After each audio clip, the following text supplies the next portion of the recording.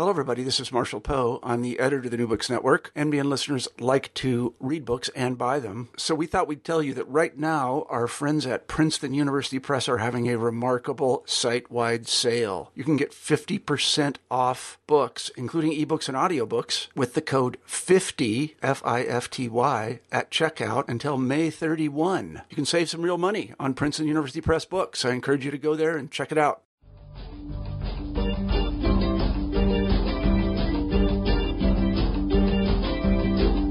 Hello, and thanks for joining us for this episode of New Books in Philosophy. I'm Robert Talese. I'm professor of philosophy at Vanderbilt University. I co-host the program with Carrie Figdor. Carrie is associate professor of philosophy at the University of Iowa. Now today, my guest is Justin Snidegar. Justin is lecturer in the Department of Philosophy at the University of St. Andrews. Justin has a new book that's titled Contrastive Reasons. It's published by Oxford University Press. Now, in this book, Justin develops and defends the thesis that normative reasons are fundamentally contrastive in structure. This is to say that a reason to perform some act is always a reason to perform that act rather than some other act. In one way, contrastivism sounds like a natural fit with everyday understandings of deliberation or practical reason. In those cases, we're concerned to decide what to do, and those decisions are carried out among options, ways of conceiving what things we might do. But note that contrastivism about reasons has to say more than that. The contrastivist says that there is no reason simpliciter to perform a given act. A reason to perform some act A is always a reason to A, given some background of alternatives to A. That still might sound intuitive, but a lot of work needs to be done in order to flesh out the details, and there are lots of puzzles along the way. So as usual, we've got a lot to talk about. Contrastive Reasons is a concise book that's got a lot of philosophy packed in. But why don't we begin where we normally do, which is by greeting our guest. Hello, Justin. Hey, Bob. How are you? Good. How are you today? I'm doing great. I'm watching it rain in St. Andrews. Well, it's very sunny and hot in Nashville, if that's any consolation. Not really, no. No. Well, thanks for joining us today on New Books in Philosophy. Thank you. Why don't you start us off, as we usually start these conversations off, why don't you tell us a little bit about yourself? Great. So as you mentioned, I'm a lecturer in philosophy in St. Andrews, which is, for those of you that don't know, a small town on the east coast of Scotland. And I live in an even smaller town, more like a tiny fishing village outside of St. Andrews. So I grew up in another small town called Lewisburg, which is in southeastern West Virginia, which is, a really tiny place in the middle of nowhere, but actually a really charming town. And something I'm actually sort of unreasonably proud of is that the town was actually named the coolest small town in America by a travel magazine in 2011. Did they give reasons for that? What makes it cool? That's a really good question. It's a kind of small mountain town that's kind of packed with art galleries and, Carnegie Hall, a sort of genuine Carnegie Hall, and good food. So those are some of the things that make it cool, at least. Yeah. Cool. Now, the reason it actually won the competition, I think, was that maybe this is something that makes the town cool. It has a lot of residents who are willing to log into the Budget Travel magazine website every couple of hours and vote for Lewisburg as coolest small town. Anyway. So, yeah, I grew up there. I spent, basically my whole life until I was 18 there, and then went to college at West Virginia University in Morgantown. When I went to college, I was a math major, and so I remember on the drive up to orientation before my freshman year, sort of flipping through the course catalog, deciding what other kinds of elective classes to take, and I came across the philosophy section. And I wasn't, I was kind of a smart kid, I guess, but never really a very scholarly one, so I had no idea what philosophy was. The description sounded sort of interesting, so I decided to take an intro class and then just kind of kept going from there. So actually, when I was in college, the thought of being a college professor never occurred to me much when I was growing up. I guess I knew there were college professors, but no one I knew was one. But when I got to college, I saw the professors, and I thought, these guys have a pretty good job. I might like to do that. So I decided to do that, and then only a couple years later decided maybe I would do that in philosophy. So anyway, after college at WVU, I guess I should say that I think a big reason I got into philosophy was that the department at WVU while I was there was just really vibrant, student-focused kind of place. So that really drew me in. And then I liked the classes, so I stuck with it. So after that, I went to graduate school at the University of Southern California. And I went there intending to work in metaphysics and philosophy of language. But my first year, I took a seminar on deontic modality with Mark Schroeder, who would eventually become my supervisor. So deontic modals are words like ought, must, and may. And that got me sort of leaning in the direction of thinking about normativity. And so it just kind of kept going from there and had some ideas that contrastive theories of these kinds of words might be, useful or be able to say some interesting things. And so I started working on that and eventually transitioned from there into thinking about normative reasons. And that's where the book came from. Oh, wonderful. Why don't we, it's always good to hear, a story where a small philosophy department is behind the motivations for somebody pursuing a profession in philosophy. Why don't we though pick up on where you were just leaving off? It might be helpful, I think, in talking about the book, to begin with a question sort of about the broader environment within which the book is operating. Maybe you can tell us in a very general way why one might think that normative theorizing, in the very general sense, should begin, or that it should start with theorizing about reasons rather than theorizing about other sort of likely objects, like properties or states of affairs or character traits or properties of persons or dispositions. Why start with reasons? Yeah, so I think that's a good question. So if I can just give a little bit of a caricature, I guess, of moral philosophy, sort of before the 20th century. And here I'm out of my depth, so hopefully I don't offend anyone. But a lot of moral philosophy was kind of focused on rules. So I mean, we have even going way back the Ten Commandments. These are just a bunch of rules that you can't violate, or else you're sinning, and if not for the grace of God, you would go to hell. Then we have Kant giving this categorical imperative, this kind of one true rule of morality. We have Mill and the utilitarians giving the one true principle of morality. Anytime you violate the principle of utility, you're doing something morally wrong. And so there's this kind of history of thinking about ethics in terms of these exceptionless rules or principles. But in fact, when you think about sort of ordinary moral life, that seems not really to quite capture it. And so I think this is one of the insights of W.D. Ross from his book, The Right and the Good, from 1930. He recognized that moral life involves basically a lot of trade-offs. Actions that are good in some ways or bad in other ways. So an action might be, produce a lot of happiness, but it might require breaking a promise.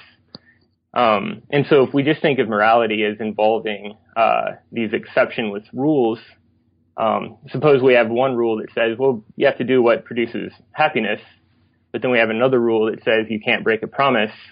Well, then in situations like this, we're just going to be stuck. We're going to have to break one of the rules no matter what we do. And so what Ross, this kind of idea that Ross sort of introduced into moral theory was that some considerations aren't these exceptionless rules, but are instead kind of pro tanto. They contribute some weight for or against the option in question.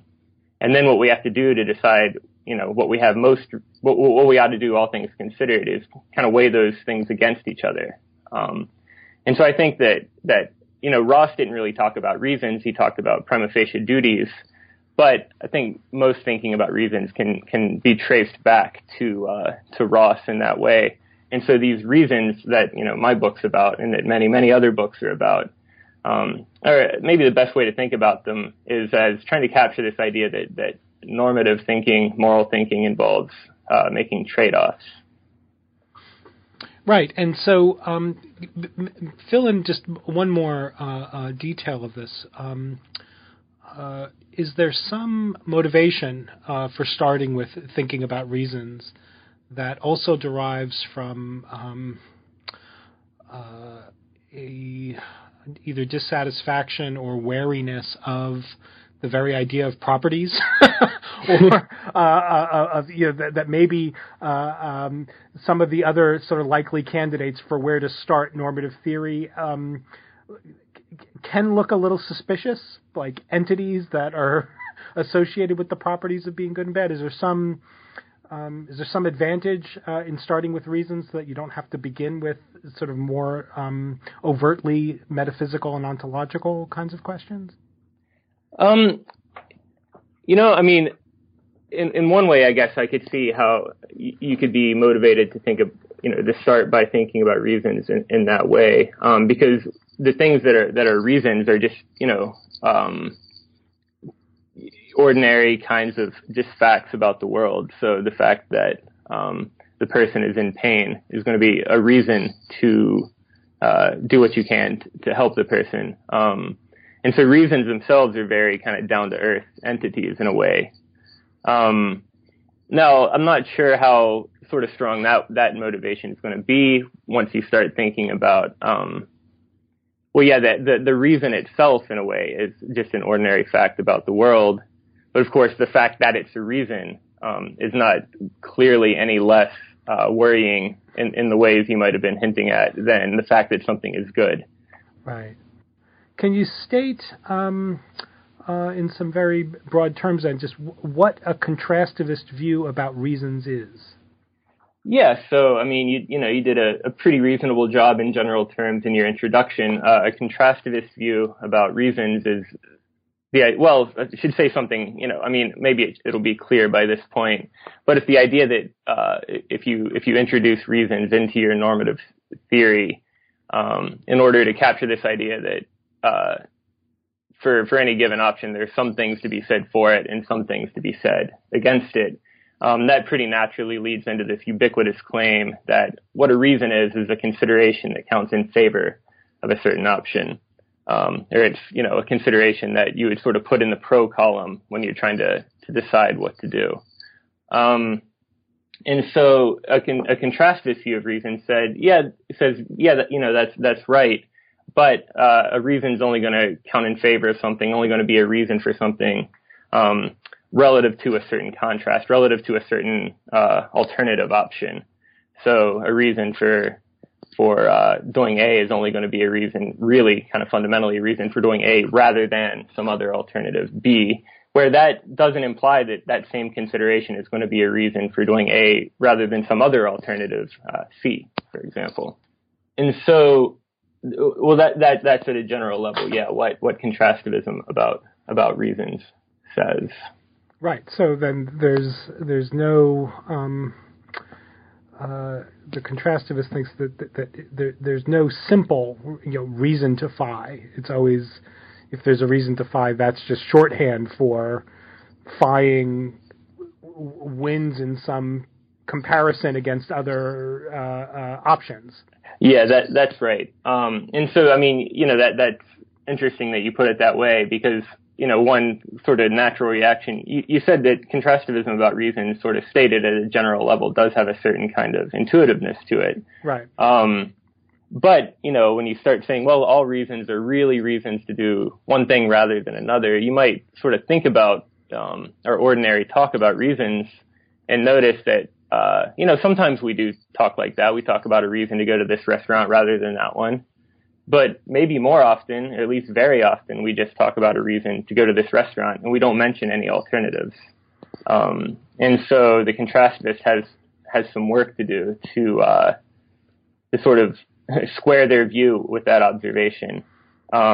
And so, I think there are various ways that you can try and do that. The way I pursue in the book is a kind of contextualist view. It says, look, if we don't say what the contrast is, then we're just going to have to recover it from the context, basically. And so, if we're looking at three restaurants in front of us and trying to decide where to go, when I say, well, this one's the cheapest, that's the reason to go there, then in that kind of case, that is pretty clear what the alternatives are. And it's not always going to be totally obvious what the alternatives are, but, hopefully we can sort of generalize from that simple case. Right. So let's pick up there, because one of the really refreshing things about the book, Justin, is that you're doing honest philosophical labor throughout, in the following sense that I think is a little too rare in philosophy. You're determined to make you're determined to make your task harder than one might think, or I should say maybe you're determined to maximize the burden, the philosophical burden that you put on yourself, which again I really commend you for. I think that's wonderful. And one of the ways, or at least where the book begins, and one of the ways in which you do sort of add to your philosophical burden, is you start in a way that very few books begin, which is you start with a very neat and tidy and highly intuitive conceptual route into contrastivism. And you say, yeah, that's really intuitive and that's neat and wonderful, but not enough, not sufficient. You could have gotten on the horse and ridden out into the sunset, but you say, well, don't be tricked. It can't be this easy.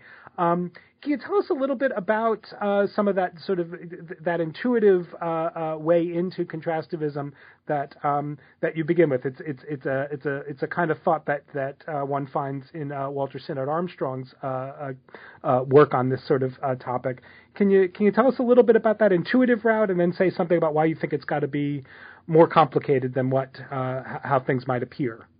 Yeah, that's a good place to start. So, I mean, for people that are, maybe unfamiliar with contrastivism about reasons, might be familiar with contrastivism as about other things, as a more general kind of philosophical program. So Jonathan Schaffer and some other people have been defending contrastivism about knowledge, this idea that to know something is always really to know that P rather than Q. In the philosophy of science, people have thought for a long time that explanation is fundamentally contrastive. So the low temperature might explain why it's snowing rather than raining, but of course the low temperature isn't going to explain why it's snowing rather than not precipitating at all. Mm-hmm. And so there are contrastive theories of all kinds of different things, including, I just mentioned knowledge and explanation. There are contrastive theories of obligation, contrastive theories of epistemic justification, and things like that. And so, and those views have, pretty compelling arguments in favor of them. And so what Sinnott Armstrong notices is, let's look at, for at least many of these concepts that contrastivism has seemed kind of promising for. All of these concepts have some intimate connection to reasons. So contrastivism about obligation, the idea that when you ought to do something, really fundamentally you ought to do that thing rather than some other thing. Obligation is, of course, it seems, at least to go back to the sort of Rossian idea I started with, what you're obligated to do is going to be determined by your reasons. You ought to do what you have most reason to do. For epistemic justification, a lot of people think that to be justified in believing something, you have to have, sufficient reason to believe it. And even in the explanatory case, if we move out of the kind of normative realm, when we give an explanation for something, another way to put that is to say we're giving a reason why that thing holds or that event occurred or whatever. And so all of these things that contrastivism has seemed plausible for seem to be intimately connected to reasons in some way. And so Synod Armstrong notices this, and he says, well, look, we can kind of draw a little inference to the best explanation here. Maybe the reason all of these concepts are contrastive is because reasons are contrastive. And then the contrastivism about reasons kind of percolates up to these other concepts and so makes them contrastive. And so, I think that is a really kind of neat, intuitive thought, as you said. But as you say, that would make the book it's a short book, but that would be a really short book. And so, I think, one big reason actually that, I don't really want to rely on that is it does, to make that inference to the best explanation work, the thing we're trying to explain has to be true. So we have to already accept contrastivism about knowledge, about justification, about obligation, about explanation.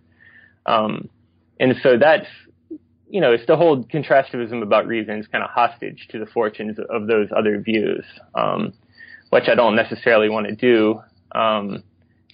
One big reason I don't want to do that is because I think that I actually have more compelling arguments for contrastivism about reasons than I've seen for contrastivism about some of those other concepts. So that's sort of one big reason why I don't want to rely on that. But there's some more kind of detailed reasons too. And so in the book, in the first chapter, I sort of see whether we can give kind of mixed views in a way. So views that accept contrastivism about reasons without accepting contrastivism about, say, obligation or justification, or vice versa, whether we can give contrastive views of obligation and justification that don't rely on any kind of contrastive view of reasons. And so, showing that contrastivism about reasons is neither necessary nor sufficient for contrastivism about some of these other concepts isn't enough to undermine an inference to the best explanation, of course. But, as I say in the book, I think in the course of trying to give these sort of mixed views, I think some of the mixed views are pretty plausible. And it's just not clear to me how we could argue in favor of the fully contrastive view that we would need to get the inference to the best explanation going without just giving some more direct evidence for contrastivism about reasons, which is then what I try and do in the rest of the book. And right. So, yeah, go ahead. So you're right. And there is something undeniably compelling about the sort of form of the argument that one gets in Synod Armstrong. It's like, well, why else would we find contrastivism in these other places except for if it weren't the case that the reasons are it seems to be the main thing the other concepts have in common, basically, is their connection to reasons, of course, right? Right, so. But I'm with you in thinking like, okay, that can't be the whole story. That it would be nice if you could just sort of wash your hands and say, okay, well now the philosophy's done. It looks like that's a good start, but it does seem a little too quick. So let's then turn, if we may, to your own sort of positive proposal. That is, what are the what's the independent account for being a contrastivist about reasons? And there you begin with a distinction between shallow and deep contrastivism about reasons, and you think that the Synod Armstrong line gives us and related considerations gives us gets us into the shallow end of the contrastivist pool, as we would put it. But you think that the shallow end of the contrastivist pool is not sufficient for capturing everything that contrastivism needs to say. So, Kia, tell us a little bit about the distinction between the shallow and the deep, and then get into why you think that we need to go deep. Good. So maybe a good place to start is to say, how we even get into the sort of shallow end of the pool. Yeah. And so, I sort of, I really like Walter Sinnott Armstrong. He's been, a great philosophical friend to me, but I sort of beat up on him for a couple of chapters at the beginning of the book, so I feel kind of bad about that. He would enjoy it. I think he doesn't mind, yeah. So, the second chapter, after I've said, well, this sort of inference to the best explanation style argument isn't going to be enough, what we want is some direct evidence for contrastivism about reasons. I started with another kind of argument from Sinnott Armstrong. And it's based on reason claims or reason ascriptions. So, I mentioned before that a lot of the time when we are ascribing a normative reason, we do, use it a kind of explicitly contrastive way of talking. We'll say, so the example I borrow from Sinnott Armstrong is the fact that it's your birthday is a reason for me to bake you a chocolate cake rather than bake you a meatloaf. But at the same time, the fact that it's your birthday is not a reason for me to bake you a chocolate cake rather than bake you, say, a lemon cake. Okay, so, that sort of looks pretty compelling that both of those, claims seem true. And so whether the fact that it's your birthday is a reason to bake you a chocolate cake or not seems to depend on the alternatives. If the alternative is baking you a meatloaf, then it is a reason to bake you a chocolate cake. If the alternative is baking you a lemon cake, then it's not a reason to bake you a chocolate cake. And so that looks like a nice, quick argument for contrastivism about reasons. So I think that actually that sort of case that Sinnott Armstrong gives is going to be too simple. And maybe it's not really worth going through all the details of trying to sort of build up that argument. But the main point is I think when we look at other kinds of cases, I do think there's good reason to think that at least our talk about reasons is contrastive, is going to be all reason ascriptions are going to be at least implicitly of the form R is a reason to do A rather than B. Okay, so that's a contrastive view about reason ascriptions, about the word reason, if you like. Right. And so that would lead fairly naturally into contrastivism about reasons, the claim that the reason relation itself is a contrastive one. But contrastivism about reasons, as intuitive as it might sort of sound initially, is a fairly radical thesis. It is a little bit strained, I guess, to say it goes against, almost all the other theorizing about reasons, because most people just the view hasn't really been visible, I think. Right. But people don't tend to state their views about reasons in contrastive terms, at least. And relatedly, they don't tend to state their sort of reasons-based analyses of other normative concepts, like obligation or justification, in contrastive terms.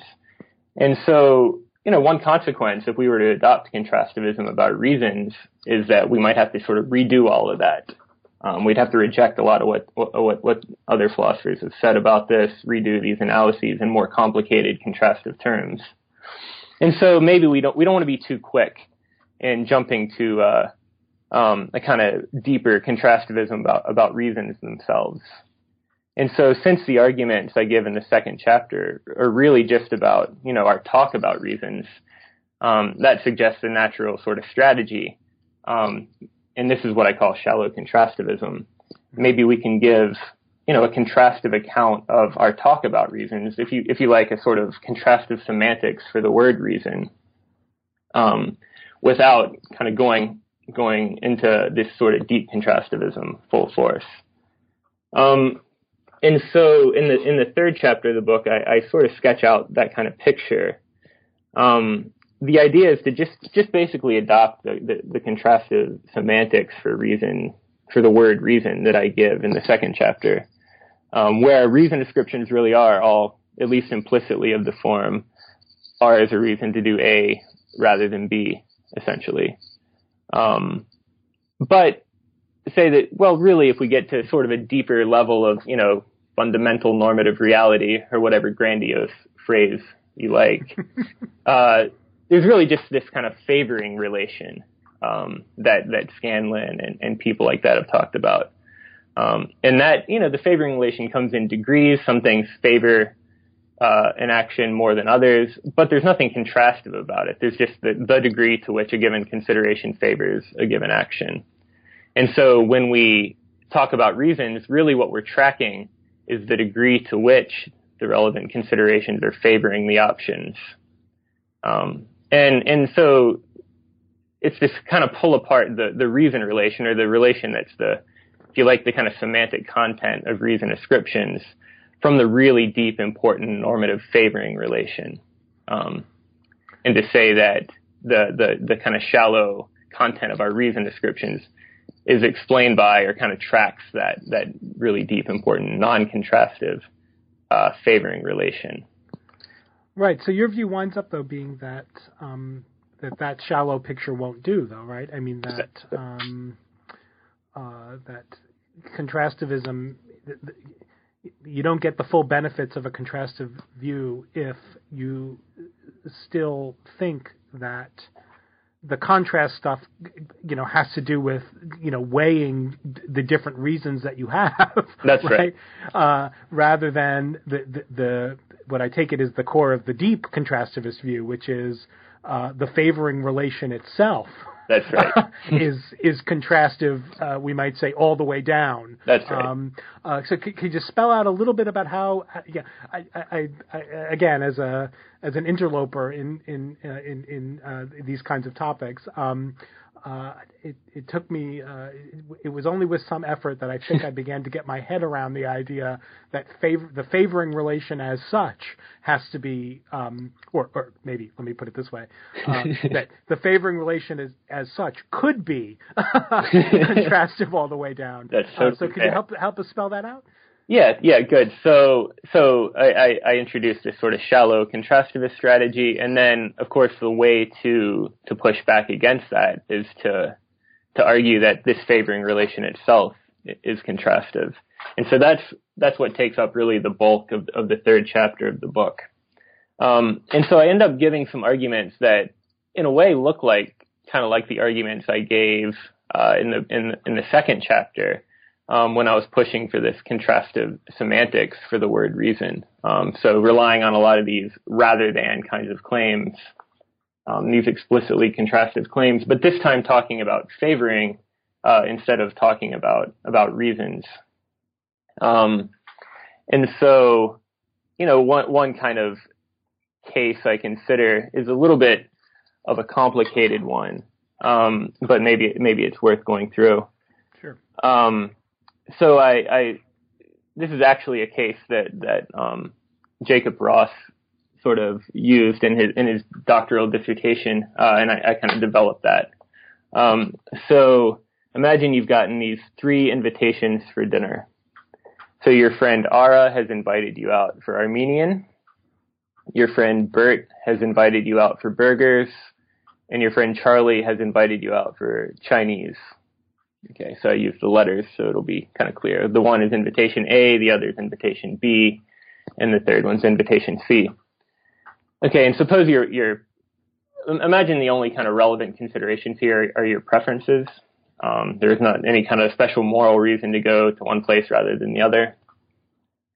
So suppose your preferences are like this. Ara is sort of your favorite person to spend time with. You love spending time with Ara. Bert, you really like, not quite as much as you like Ara, but he's one of your best friends. And then Charlie just really annoys you. You can't stand being around him. Okay. On the flip side, your food preferences look like this. You love Chinese food. It's your favorite kind of food.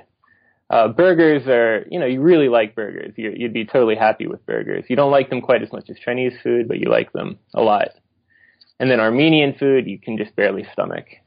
Okay, so your companion preferences and your food preferences are sort of flipped with respect to these invitations.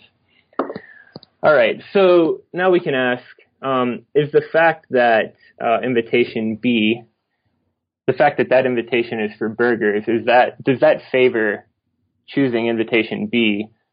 Well, here's what we can say. It does favor choosing invitation B rather than choosing invitation A. After all, you like burgers a lot more than you like Armenian food. But it's not clear that it definitely seems to not favor choosing invitation B rather than choosing invitation C, since you prefer Chinese food to burgers. So does it favor it kind of simpliciter? Well, I'm not sure. That's actually a little bit hard to say. You could do better with respect to your food preferences by choosing a different option. So it's not clear. It really does favor it. And we can run a similar kind of argument with the companion preferences. The fact that invitation B is for dinner with Bert, does that favor choosing invitation B? Well, it favors choosing invitation B rather than choosing invitation A, since you greatly prefer spending time with Bert to spending time with Ara.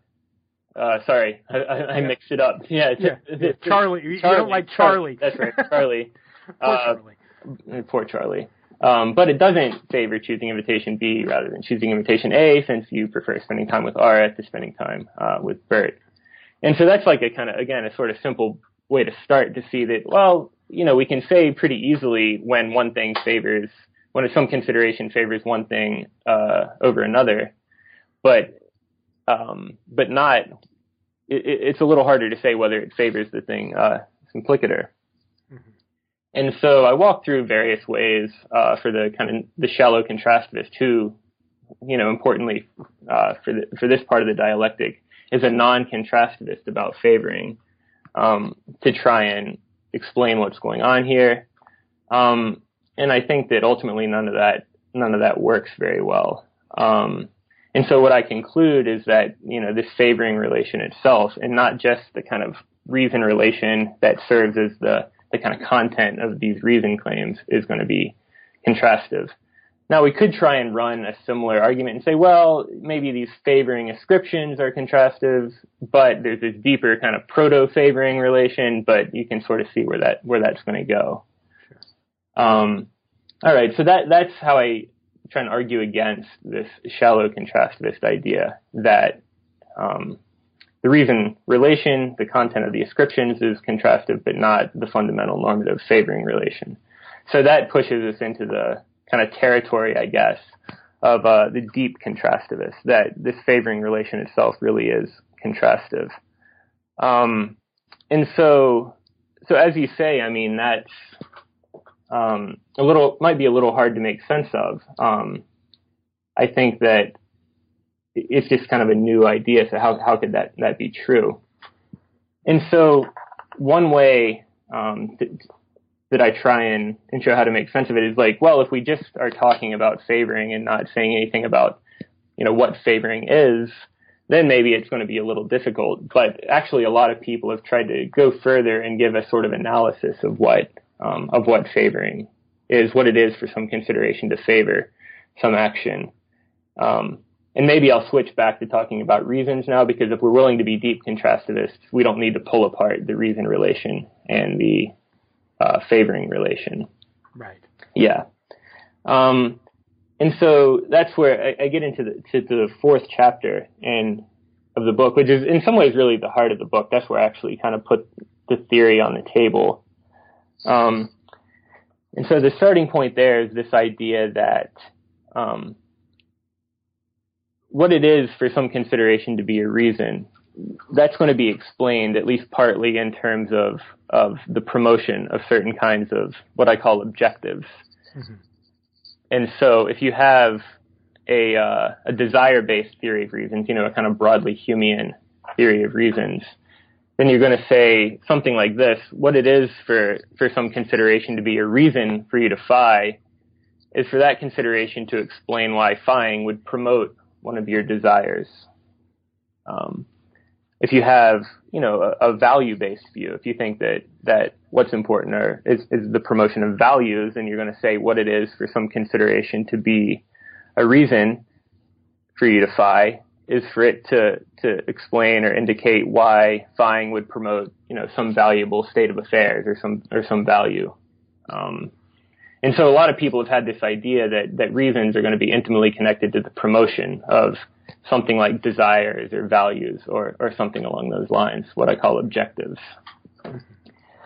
And so, I can go through that in a bit more detail if you'd like, but I mean, the the important thing for trying to understand how favoring or how reasons kind of at the fundamental normative level could be contrastive. If you think about reasons or favoring like this, that it's going to be explained in terms of the promotion of these kinds of objectives, then what I think is when we start trying to dig in and see exactly how that would go, what the relationship is between reasons and promotion of these objectives, then we're going to see that the best way to make sense of that is to understand this promotion basically contrastively. We're going to want to look at not when some action promotes, say, a desire or a valuable state of affairs simpliciter, but instead when it promotes some desire or valuable state of affairs better than the alternatives. And so if you like this kind of analysis of reasons or favoring, then as long as you agree with me, about my arguments that we should look at comparative favoring relations rather than favoring simpliciter, then that might start to help you see how this fundamental normative relation could be contrastive. Right. That's very helpful. Let me just ask. Let me ask one question, just about how you spelt out the view, and this might be selfish of me because it might be only helpful to me to hear your answer. But given the analysis that's now on the table of the sort of fundamentally contrastive nature of reasons, by which now we mean all the way down, and the favoring as such is contrastive. Yeah. Is this account of reasons, is the deep contrastivist account of reasons neutral among sort of the garden variety theories of normative ethics? Can you be a deontologist and hold this view? That might be a way. It sounds like it's going to be really good. This looks like good news to varieties of consequentialism that are on board with the idea that, sort of like Alistair Norcross styles of utilitarianism, that the fundamental moral concept is better than and worse than. Those are the it looks like it's going to be really happy news for moral theories that think that moral judgments as such, all in moral judgments, are always going to be scalar or comparative or matters of degree, which I take it is sort of bad news for any view that's interested in saying there's right and wrong in some non-scalar sense, right? Yeah. So I mean, and especially since I put things in terms of the promotion of valuable outcomes or values in whatever sense, that definitely starts to sound very consequentialist. And so I do, I think it would not only be bad, I think it would be bad news for me, actually, if the view wasn't, at least neutral to a large extent, among these first order normative theories. And so I'd like for it to be. And so one thing I do in chapter 4, when I'm laying out this kind of promotion-based analysis of reasons, is point out that, look, a lot of people don't think that at least all reasons are going to be promotion based, and they're going to be explained by the promotion of certain kinds of things.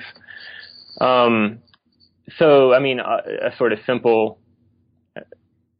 I guess a sort of obvious candidate for someone who would reject this would be, someone like Tim Scanlon or like Elizabeth Anderson, who think that, look, promotion isn't really what it's all about. It's, at least not all the time, it's about honoring or respecting certain kinds of things, certain kinds of values.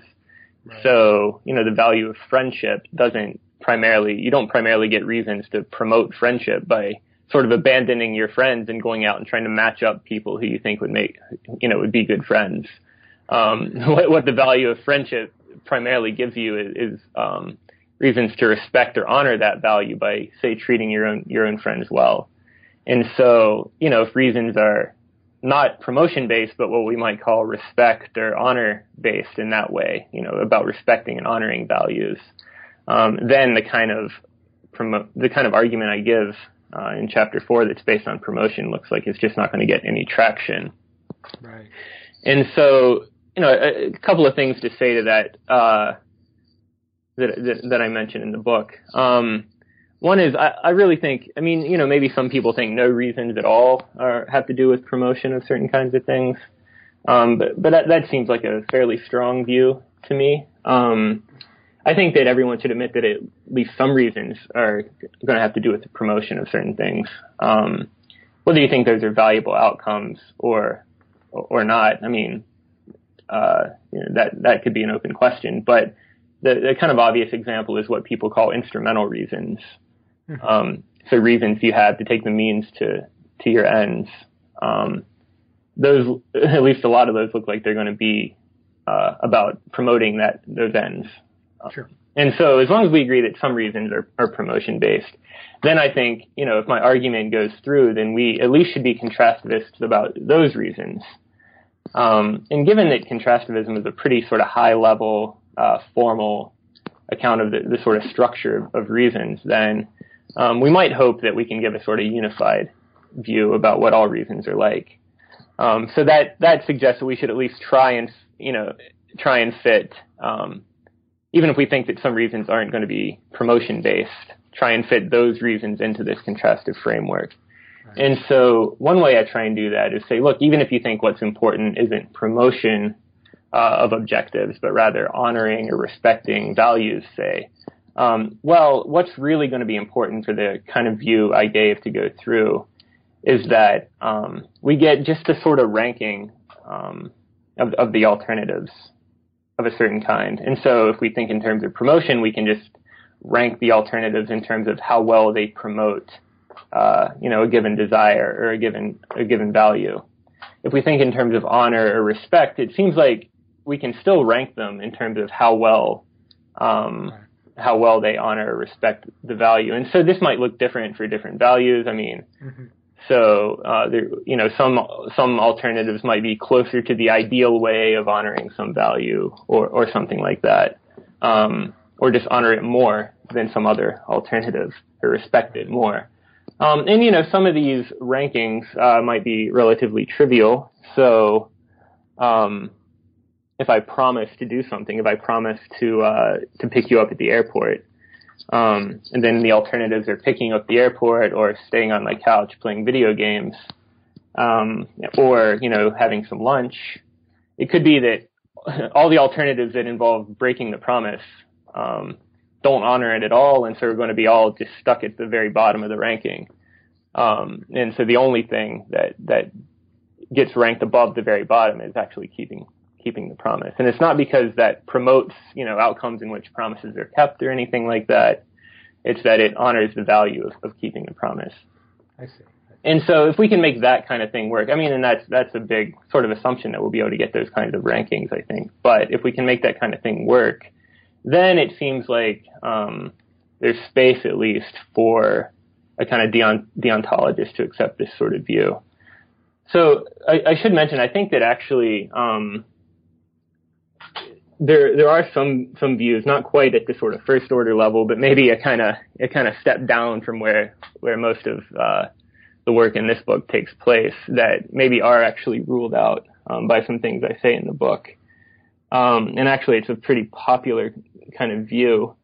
And this is what some people call reasons primitivism, right? As defended by Parfit and Scanlon recently. And this is the idea that we can't really say anything about what it is for some consideration to be a reason. So Scanlon says, what is it to be a reason? It's to count in favor. And what is it to count in favor? It's to give a reason, right? So he thinks you can't, and Parfit kind of agrees with that, and on what matters. Right. And so in particular, reasons primitivists are going to be opposed to, analyzing reasons in terms of either the promotion or the, respect, of values. They're going to think reasons kind of come first and can't be explained in terms of anything else, basically.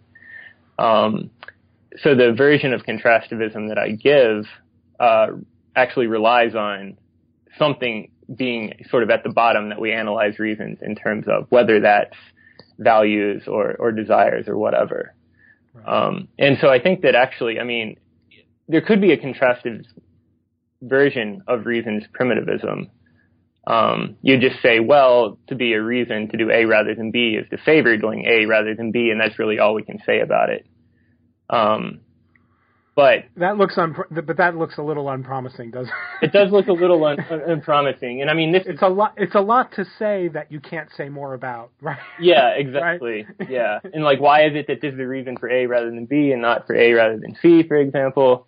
Right. And I mean, in a way, that's kind of that sort of very simple primitivist kind of view is where I end up at the end of chapter 3 in the book, and then I raise a big problem for that idea, which is that if that's really all we can say, then it looks like we're going to get, reasons the reasons for doing, the reasons for phying just varying with the alternatives to phying in just a totally unconstrained way. So, one way to push that is I ask, why would so this is a reason to do A rather than B, not a reason to do A rather than C. Why is that? Why is the reason varied in this way with the shifting of the alternatives? And if you just have this primitivist view, there's nothing really you can say there. And then I think you're going to be in a bad spot because it's going to make what I call in the book cross-context deliberation just impossible. Right. Because every time an alternative becomes irrelevant or a new alternative is introduced, the reasons might just shift in some totally unpredictable way. And you have to just start all over in your deliberation. So that seems like it just couldn't really be right to me. And so a big part of the task of chapter 4 is trying to give a version of contrastivism that, is independently motivated, but which can solve that problem. Right. So that's all very helpful. Can we sort of pick up on the one of the topics that gets raised later in the book that we were just brushing up against, which is concerns about intransitivity. Mm-hmm. So again, one of the virtues, one of the many virtues of the book is, as I started by saying, is that you're constantly looking to make the task hard, and so. Some recent writers have thought that there are good reasons to embrace intransitivity about normative matters as such, and contrastivist, some grade of contrastivism about normative reasons have looked to some of these writers like it's a nice complement to their commitment to intransitivity, moral intransitivity particularly. And what you say is, well, not all is well if you've got to introduce intransitivity into the account. Maybe it's unavoidable, but we have to be very careful about where we put, how we talk about intransitivity or where we locate it. Can you tell us a little bit about the concerns with intransitivity regarding contrastivism, maybe in the broader sense, and then particularly with the variety that you favor? Yeah. So, I was just mentioning one reason for going with the kind of contrastive view I do, where we analyze reasons in terms of some kind of underlying property or state or whatever, desires or values or something, is because it lets us give more structure to the view, and it puts constraints on the way that reasons can vary as the alternatives shift around. And so one of the big sort of constraints I think we should try and retain or capture is what I call it looks like a kind of transitivity constraint. So if we have some consideration that is a reason to do A rather than B, and that same consideration is a reason to do B rather than C, then it seems like we probably want that consideration to be a reason to do A rather than C. And so, that's very abstract. I think an example I give in the book is, suppose I'm trying to get in shape, then that might be a reason for me to let's see, how did it go? To bike to run to the cafe for my daily milkshake rather than bike there. And it's a reason to bike there rather than drive there. And so if we can't say anything at all about how reasons vary as the alternatives shift, if that just happens in some totally unsystematic way, then it seems like the following should be a live question that we just have to kind of evaluate on its own terms. Is the fact that I'm trying to get in shape a reason to run to the cafe rather than drive there? Now, we know it's a reason to run rather than bike and a reason to bike rather than drive, but is it a reason to run rather than drive? Right. And I think that shouldn't be an open question. I think that seems obvious it should be. Yeah, that's the kind of constraint that we want to capture. And that looks like a sort of transitivity. Okay, so I rule that out in chapter 4. The view I give ends up ruling that out.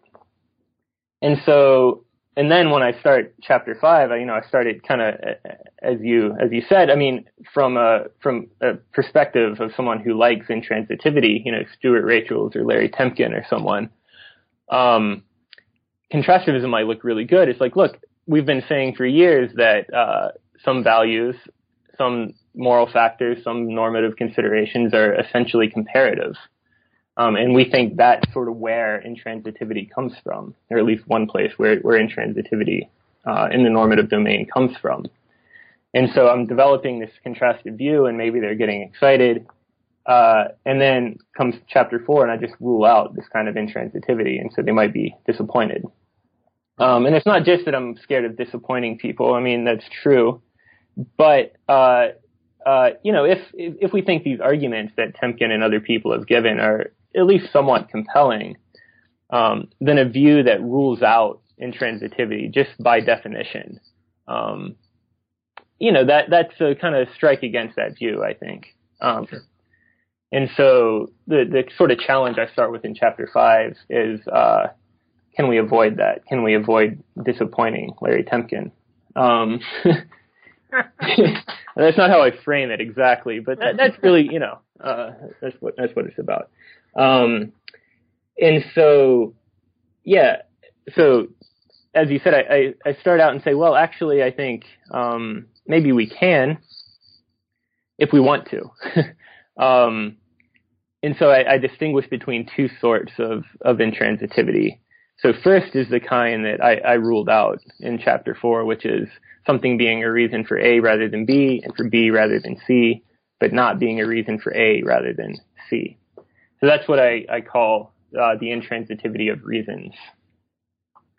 And then I distinguish that from the kind of thing that I take people like Temkin and Rachels to be talking about, which I call the intransitivity of more reason than. So they talk mainly about better than, but I think we can translate that kind of naturally into talk about more reason than. So that's what I'm gonna do. And so they give these examples like, maybe like Parfit's repugnant conclusion, where we have this one outcome, A, with 10 billion people with these unbelievably awesome lives, and then we go to outcome B that has, 10 times that many people or 100 times that many people with slightly lower levels of well-being.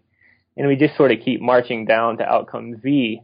And it has this enormous, population, just this huge number of people, all with lives barely worth living. And so if you're given the choice between, which of these outcomes to realize, maybe you have more reason to choose B than to choose A, since it has so many more people and their lives are still so good, just only barely less good than they are in A. And by similar reasoning, you have more reason to choose C than to choose B, and so on, and you get down the chain, and then you get to outcome Z, and you say, well, there's more reason to choose Z than to choose Y by just the exact same kind of reasoning we've been going through all along. Mm-hmm. And so if we apply if we say that more reason than has to be transitive, so if there's more reason for A than for B and more reason for B than for C, there has to be more reason for A than for C. Then we get this, what Parfit calls the repugnant conclusion, which is that, if given this choice, we have more reason to choose this outcome with zillions and billions of people with lives barely worth living. We have more reason to choose that than the outcome with, a mere 10 billion people with the best lives you can imagine. And Parfit thinks that that's repugnant. And one way out of that is to deny this transitivity of more reason than assumption. So,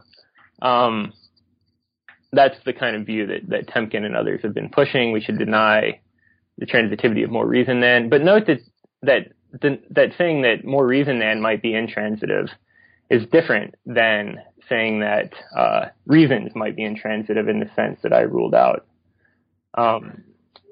So, in principle, it might be possible to retain the kind of transitivity of reasons that I have in Chapter 4 while adopting the intransitivity of more reason than.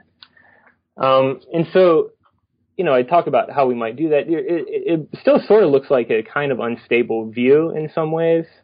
Mm-hmm. So by the transitivity of reasons, this claim I'm committed to, any reason for A rather than B and for B rather than C has to be a reason for A rather than C. So the reasons are all going to kind of, go through.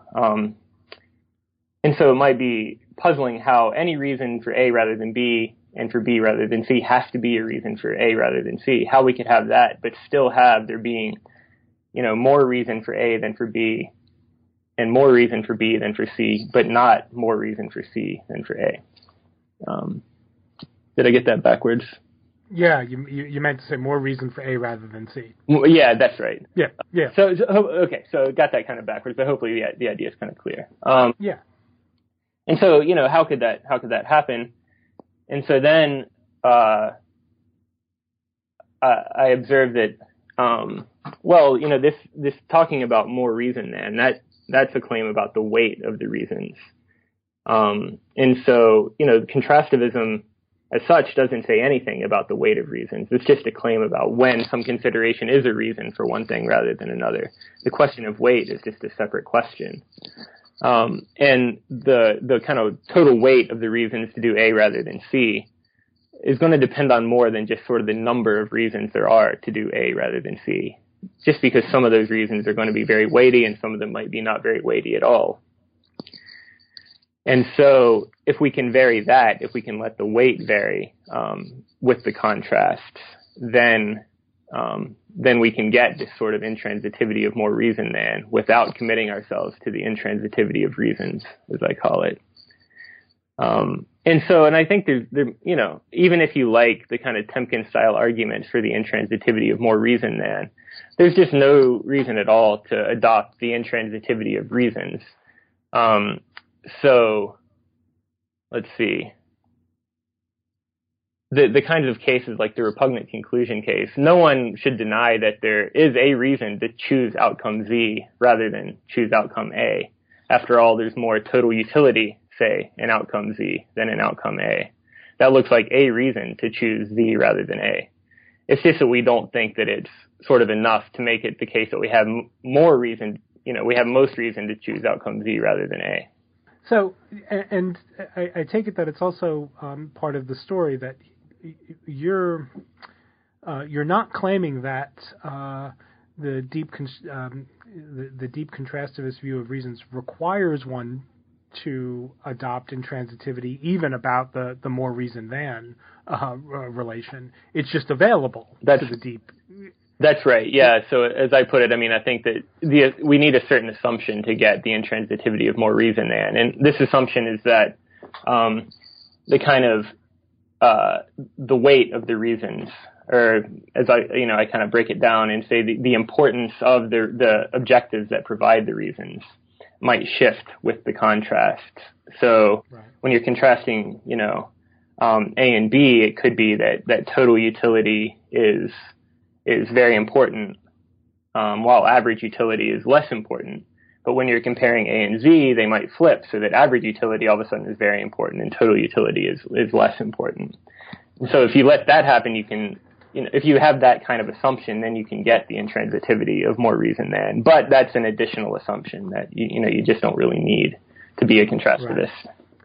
Right. Well, excellent. So Justin, we're at the end of our time, but we didn't get to talk about the last chapter of the book, which is some really interesting stuff about contrastivism, about other kinds of normative matters, including particularly belief and intention, where you think that we've got good reasons to adopt a contrastivist view about these matters. And the final chapter, folks, of the book is about withholding belief and withholding intention.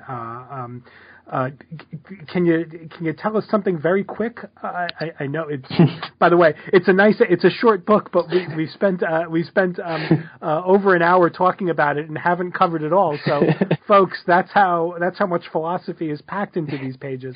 Do you have a short thing to tell us about the final chapter? Yeah, I could just say very quickly. I mean, I think that so the final chapter, as you said, takes up this question of when it's rational to withhold belief or when it's rational to withhold intention. And this is an important topic that I think hasn't really been explored quite enough. And so I think that some views that look really plausible when you just apply them to when it's rational to believe something start to look less plausible when you apply them to when it's rational to withhold belief. And so I try and show how we can maintain the nice, simple, attractive view, or something like it, if we just kind of make it into a contrastive view about when it's rational to believe and when it's rational to withhold belief. And then I generalize that to the case of intention. And so, as you say, I mean, the first 5 chapters of the book are primarily about reasons for action. And so one sort of attraction of the view I end up with in chapter 6 is it's really just a straightforward generalization of the views about reasons for action that I give to the case of reasons for attitudes. And so we get this nicely unified picture of reasons. Well, Justin, that sounds like a good place to wrap up. Thank you for your time today. Oh, thanks so much. I enjoyed it. And thank you, listeners, for joining us on New Books in Philosophy. Again, we've been discussing a book titled Contrastive Reasons, and the author is Justin Snedeker, and the book is published by Oxford. Thank you for listening, and bye for now.